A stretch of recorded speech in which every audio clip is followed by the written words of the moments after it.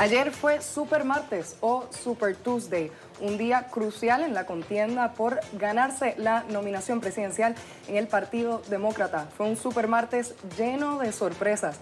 Así que para discutirlas, hoy nos acompañan Federico de Jesús, analista político y presidente de FDJ Solutions. Gracias. Bienvenido. Por tenerme. Y con nosotros también Luis Dávila, abogado y miembro del Comité Nacional Demócrata. Bienvenido. Gracias por la invitación. Y cabe destacar que está Puerto Rico en la casa. Así es. Comencemos con las sorpresas. ¿Qué destacan? Bueno, obviamente Biden tuvo una noche extraordinaria, histórica, ganó en estados donde ni siquiera tenía oficina ni había invertido dinero de anuncios. El endoso de Amy Klobuchar, de Pete Buttigieg y de Beto O'Rourke, obviamente en el poco tiempo que fue, ¿verdad? El día antes, tuvo un impacto enorme. En Texas yo creo que fue el estado con más delegados que ese impacto se vio. Y en Massachusetts, donde Elizabeth Warren llegó tercera en su propio estado, se esperaba que iba a perder, pero contra Bernie, no contra Biden. Así que una noche extraordinaria para el vicepresidente y pone al Partido Demócrata básicamente en una elección de 1-1 con un virtual empate en delegados luego de que California se cuente por fin. Lo mismo, noche histórica, 14 estados, ganó 10 de esos 14. Creo que Bernie tampoco tuvo una noche fatal, que digamos, ¿verdad? Creo que definitivamente no llenó las expectativas. Creo que la debilidad más grande que sale de este resultado es que ya no puede adjudicarse que es el único candidato que puede aglutinar masas, ¿verdad? Y votantes. Vimos muchos estados ayer como Virginia y otros en los que hubo récord de participación. Sin embargo, ese récord en participación no se reflejó en un apoyo a Bernie, sino un apoyo al vicepresidente. Así es que nada, creo que es histórico. Yo creo que nunca habíamos visto algo así. Y creo que tardará tiempo en ver algo nuevamente así, un cambio tan radical en una semana. O sea, apenas hace una semana hablábamos de la candidatura de Biden como algo muerto, ¿verdad? Algo que no existía. Y ahora lo tenemos prácticamente en la delantera, en los delegados. Revivió.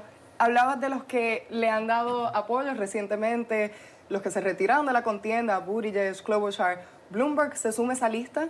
¿Consecuencias? Definitivamente ahora Biden va a tener unos recursos que no tenía a su disposición. Su campaña no tenía dinero, no tenía organización, así que eso le da un impulso bien grande. Oye, hay que destacar, después de gastarse 500 millones en anuncios, que solamente ganar en American Samoa, que en muchos estados ni siquiera llegara al límite de 15% para acumular delegados, tiene que haber sido bastante sobrio la noche para Bloomberg. Y obviamente yo creo que si la meta es derrotar a Trump, pues hay que decir que fue desprendido en decir, bueno, pues si Biden es el que le puede ganar, pues yo voy a darle mi apoyo a él. Eso no quiere decir que sea el mejor candidato, pero definitivamente el Partido Demócrata y los votantes demócratas están viendo que esa es la dirección que el partido va a tomar. Estas sorpresas del Supermartes apuntan a que se debe cambiar la manera en que se organizan las primarias en Estados Unidos, que empiezan en estados que son de mayorías blancas, y luego vemos estas sorpresas que, bueno, según las encuestas y los pronósticos, sorprendieron a todo el mundo. Yo creo, como dice Bernie, ¿verdad? No que yo sea partidario de él, pero yo llámame radical, pero yo creo en unas primarias donde el voto sea secreto, que todas sean primarias. Yo no creo en ese sistema cavernario de caucuses que se presta para la presión social, patronal, o sabrá Dios de qué, de que todo el mundo sepa con quién tú estás votando, y que sea el mismo día. Las presidenciales son el mismo día en todos los países civilizados el mismo día, y el que más votos saca es el que debe de ganar. Esto de delegados y superdelegados es totalmente anticuado, y el que más votos saque es el que debe de ganar, tanto en la presidencial como en las primarias. ¿Estás de acuerdo? Pienso lo mismo en cuanto a, ¿verdad? La cuestión de que debería ser un día, ¿verdad? Nosotros estamos acostumbrados a eso, ¿verdad? Y pienso que también da la oportunidad que puedan concentrarse en todos los estados a la vez, ¿verdad? Y no que tengan que seguir este orden como tal. En cuanto a los caucuses y primarias, no podría estar más de acuerdo. El caucus para mí es completamente antidemocrático, y de hecho, ayer los resultados de Minnesota, es importante destacar que Minnesota en el 2016 era un caucus, pero este año fue una primaria.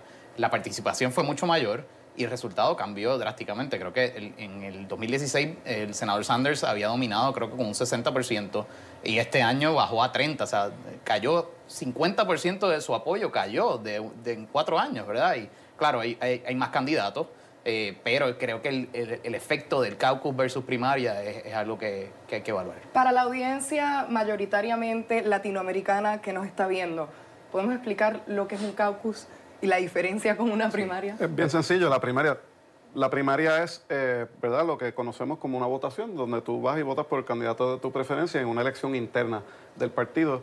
El caucus es este sistema donde obviamente cada estado pone sus reglas, pero en la mayoría es que, pues por ejemplo, hay una cancha bajo techo en una universidad y los que apoyan a distintos candidatos se agrupan en distintas partes de la cancha y suman cuántas personas están en esa esquina, y si después de la primera vuelta nadie tiene mayoría, entonces entre las partes negocian y jalan, ¿verdad?, gente que está apoyando para un lado o para el otro, y al final vuelven y cuentan, pero el voto no es secreto. Se tarda muchísimo, las deliberaciones a veces pueden ser de 4 horas y no le da la oportunidad a todas las personas a salir de su trabajo, a hacer la fila y estar envueltos en un proceso que es mucho más complicado que simplemente ir a una casilla y marcar por una opción. Claro.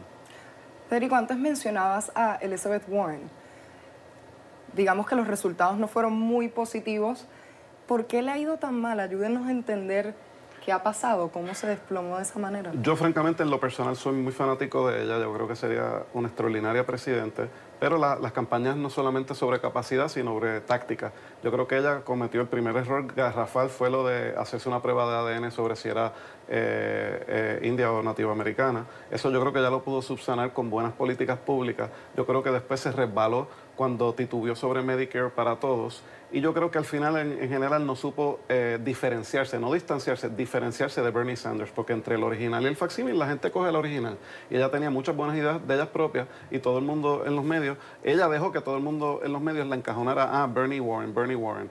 Pues eso fue lo que yo creo que le pasó. Sí, pienso lo mismo. Creo que estaba pescando votos en el mismo lugar donde Bernie estaba, ¿verdad?, buscando y dominaba, ¿verdad?, ese grupo. Y ella no supo trascender ese demográfico, ¿no? Y pues se quedó en una elección donde hay tanto candidato, pues se quedó sin ese apoyo, esa base natural que cada uno de los candidatos ha tenido.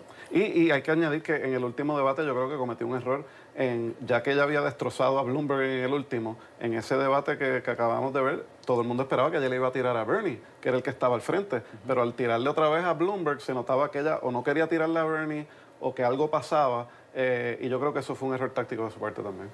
Sin embargo, hasta lo que he visto recientemente ya no parece retroceder, no hay ningún indicio de que se va a retirar.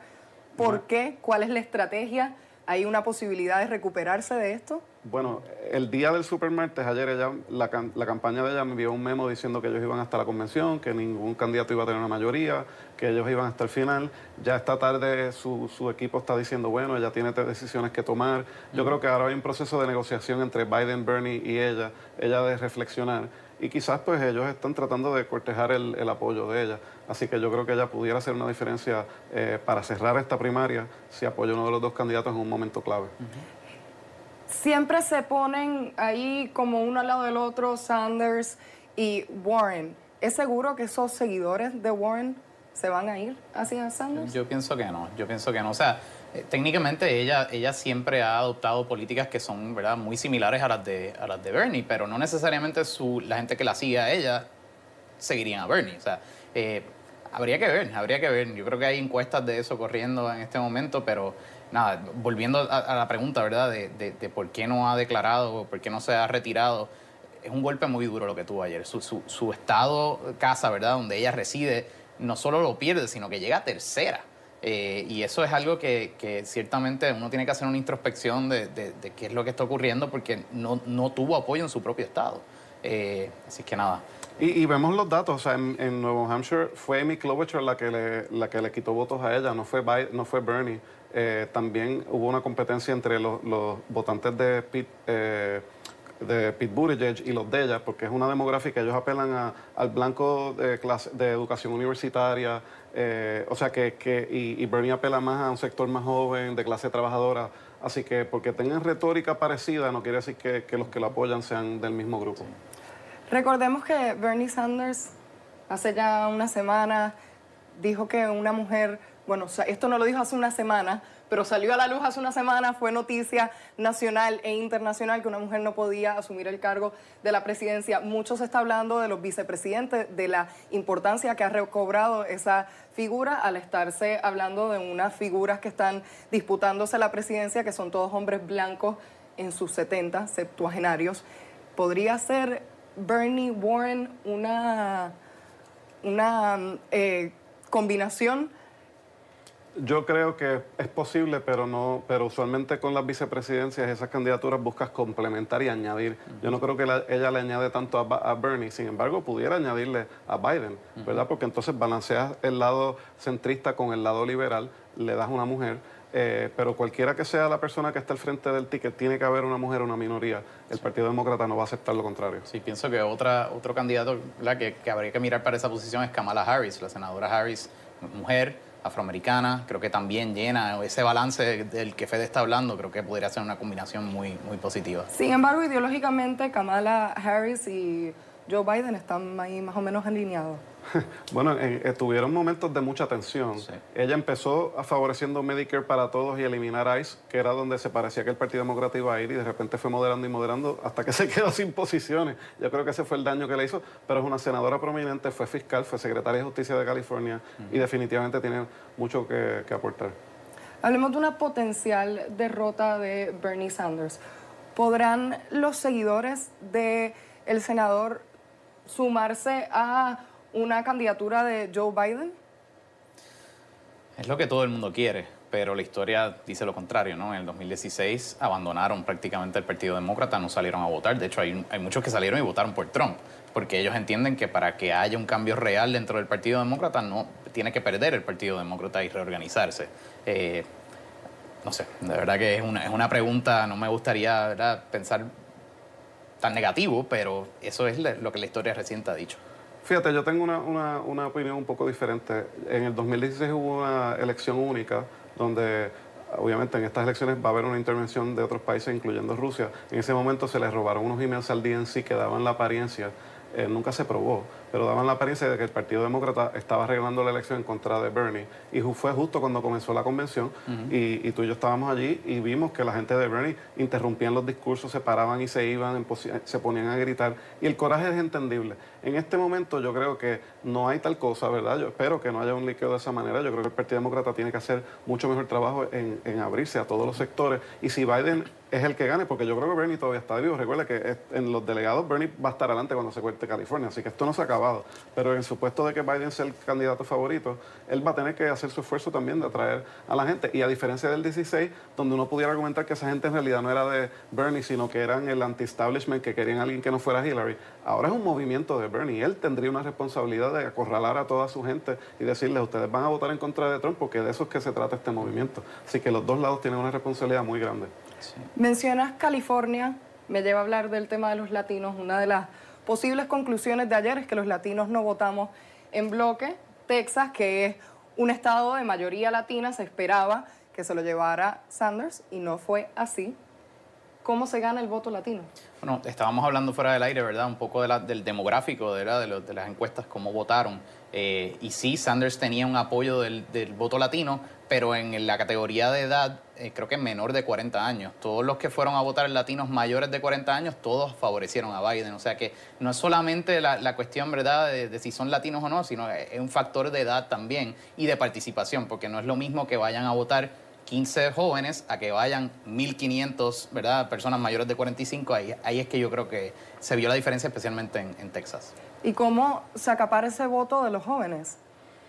Pues francamente lo de ayer cambió el panorama por completo. Las reglas que uno lleva siguiendo en la política, el libro se fue por la ventana.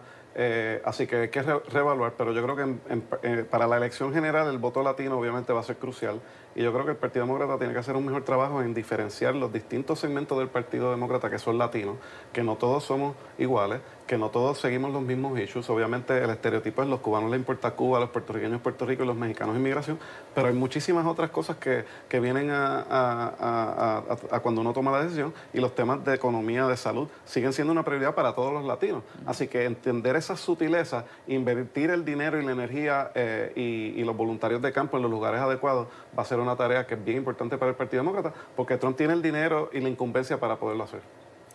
Mencionas Puerto Rico. A los puertorriqueños nos importa Puerto Rico.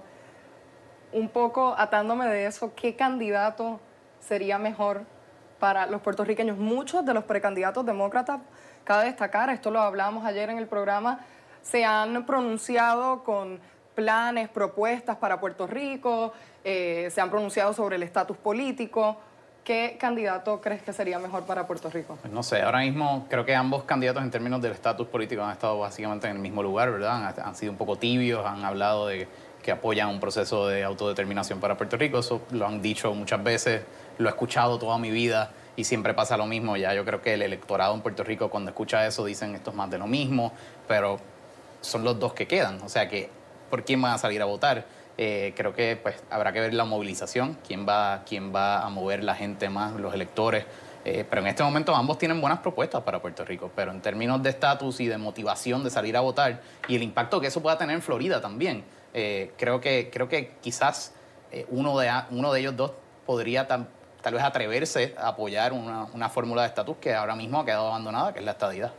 Mira, yo creo que hay que hacer una diferencia entre las promesas de campaña y cuán buenas y elaboradas han sido y el récord histórico de cada persona. Yo te diría que si vamos a evaluar el récord, Elizabeth Warren como senadora, yo creo que tiene el récord más sólido. Ella votó en contra de la ley promesa, estuvo a favor de muchísimos proyectos para invertir en Puerto Rico, de reforma financiera, de salud.